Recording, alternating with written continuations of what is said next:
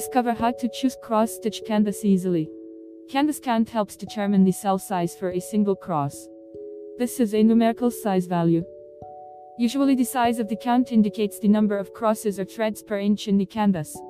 The more crosses per inch, the smaller the size of each one and the denser the material. The larger the count, the more detailed your work will be.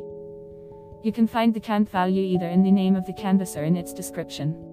Depending on the size of the count, all embroidery materials are divided into two groups. The canvas with the block weave, AIDA, it has a clear standout squares. It is suitable for embroiderers of any level. It has values from 8 to 18 count. The canvas with the uniform weaving. There are no clear divisions into cells. Such type makes a little difficult to work with it for beginners. It is well suited for items with detailed elaboration or works with partial coverage.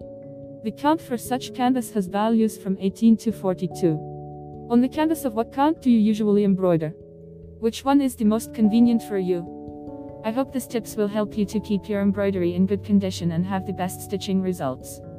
If you're looking for free cross-stitch patterns, so visit my blog, Stitching Point Space, and get all of them for free.